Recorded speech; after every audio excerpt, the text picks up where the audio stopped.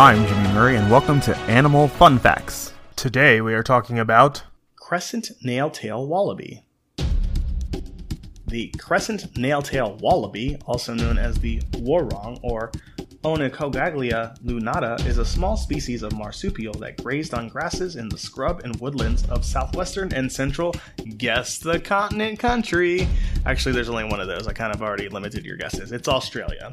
They were common in Western Australia before they disappeared in the early 20th century and persisted in the central deserts until at least the 1950s.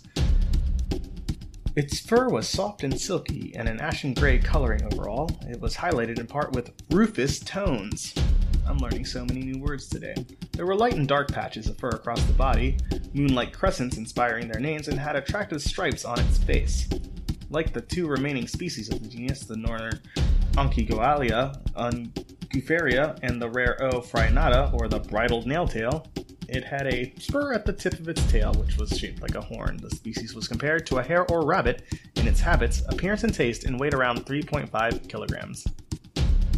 The species was extremely timid and would flee to a hollow log if disturbed at their daytime resting places, a small patch of sand cleared near a large shrub or a tree.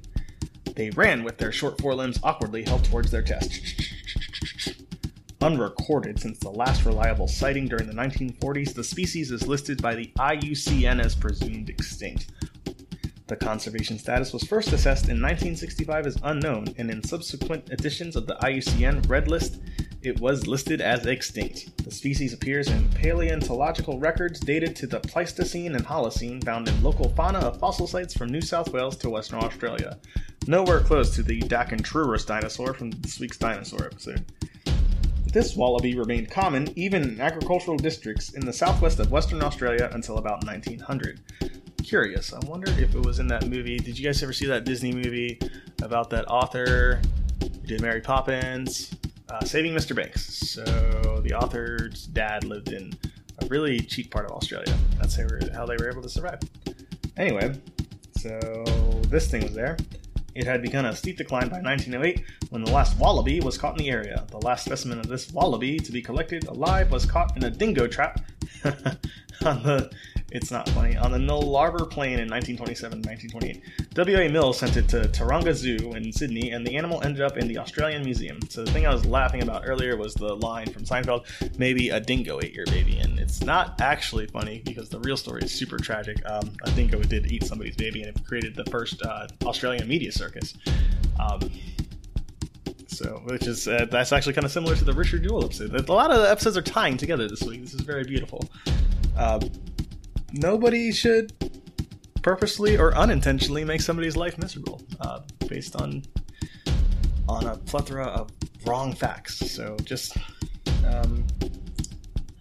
the lesson of this week is that there's no more crescent nail-tailed wallaby, and we should all be kinder to each other. Finishing up this episode, the species survived in the more arid parts of its distribution until the 1950s, and it is thought that it became extinct around in 1956, probably because of the spread of the red fox. This concludes this week's animal episode. Please let us know what animals you would like to listen to in the coming weeks. Don't forget to tell your parents to send us their suggestions and yours to @TheJimmyMurray on Twitter. Thanks for listening to this show, and don't forget to listen to our other shows, the Kid-Friendly Joke of the Day and the Dinosaur Fun Facts. Keep learning.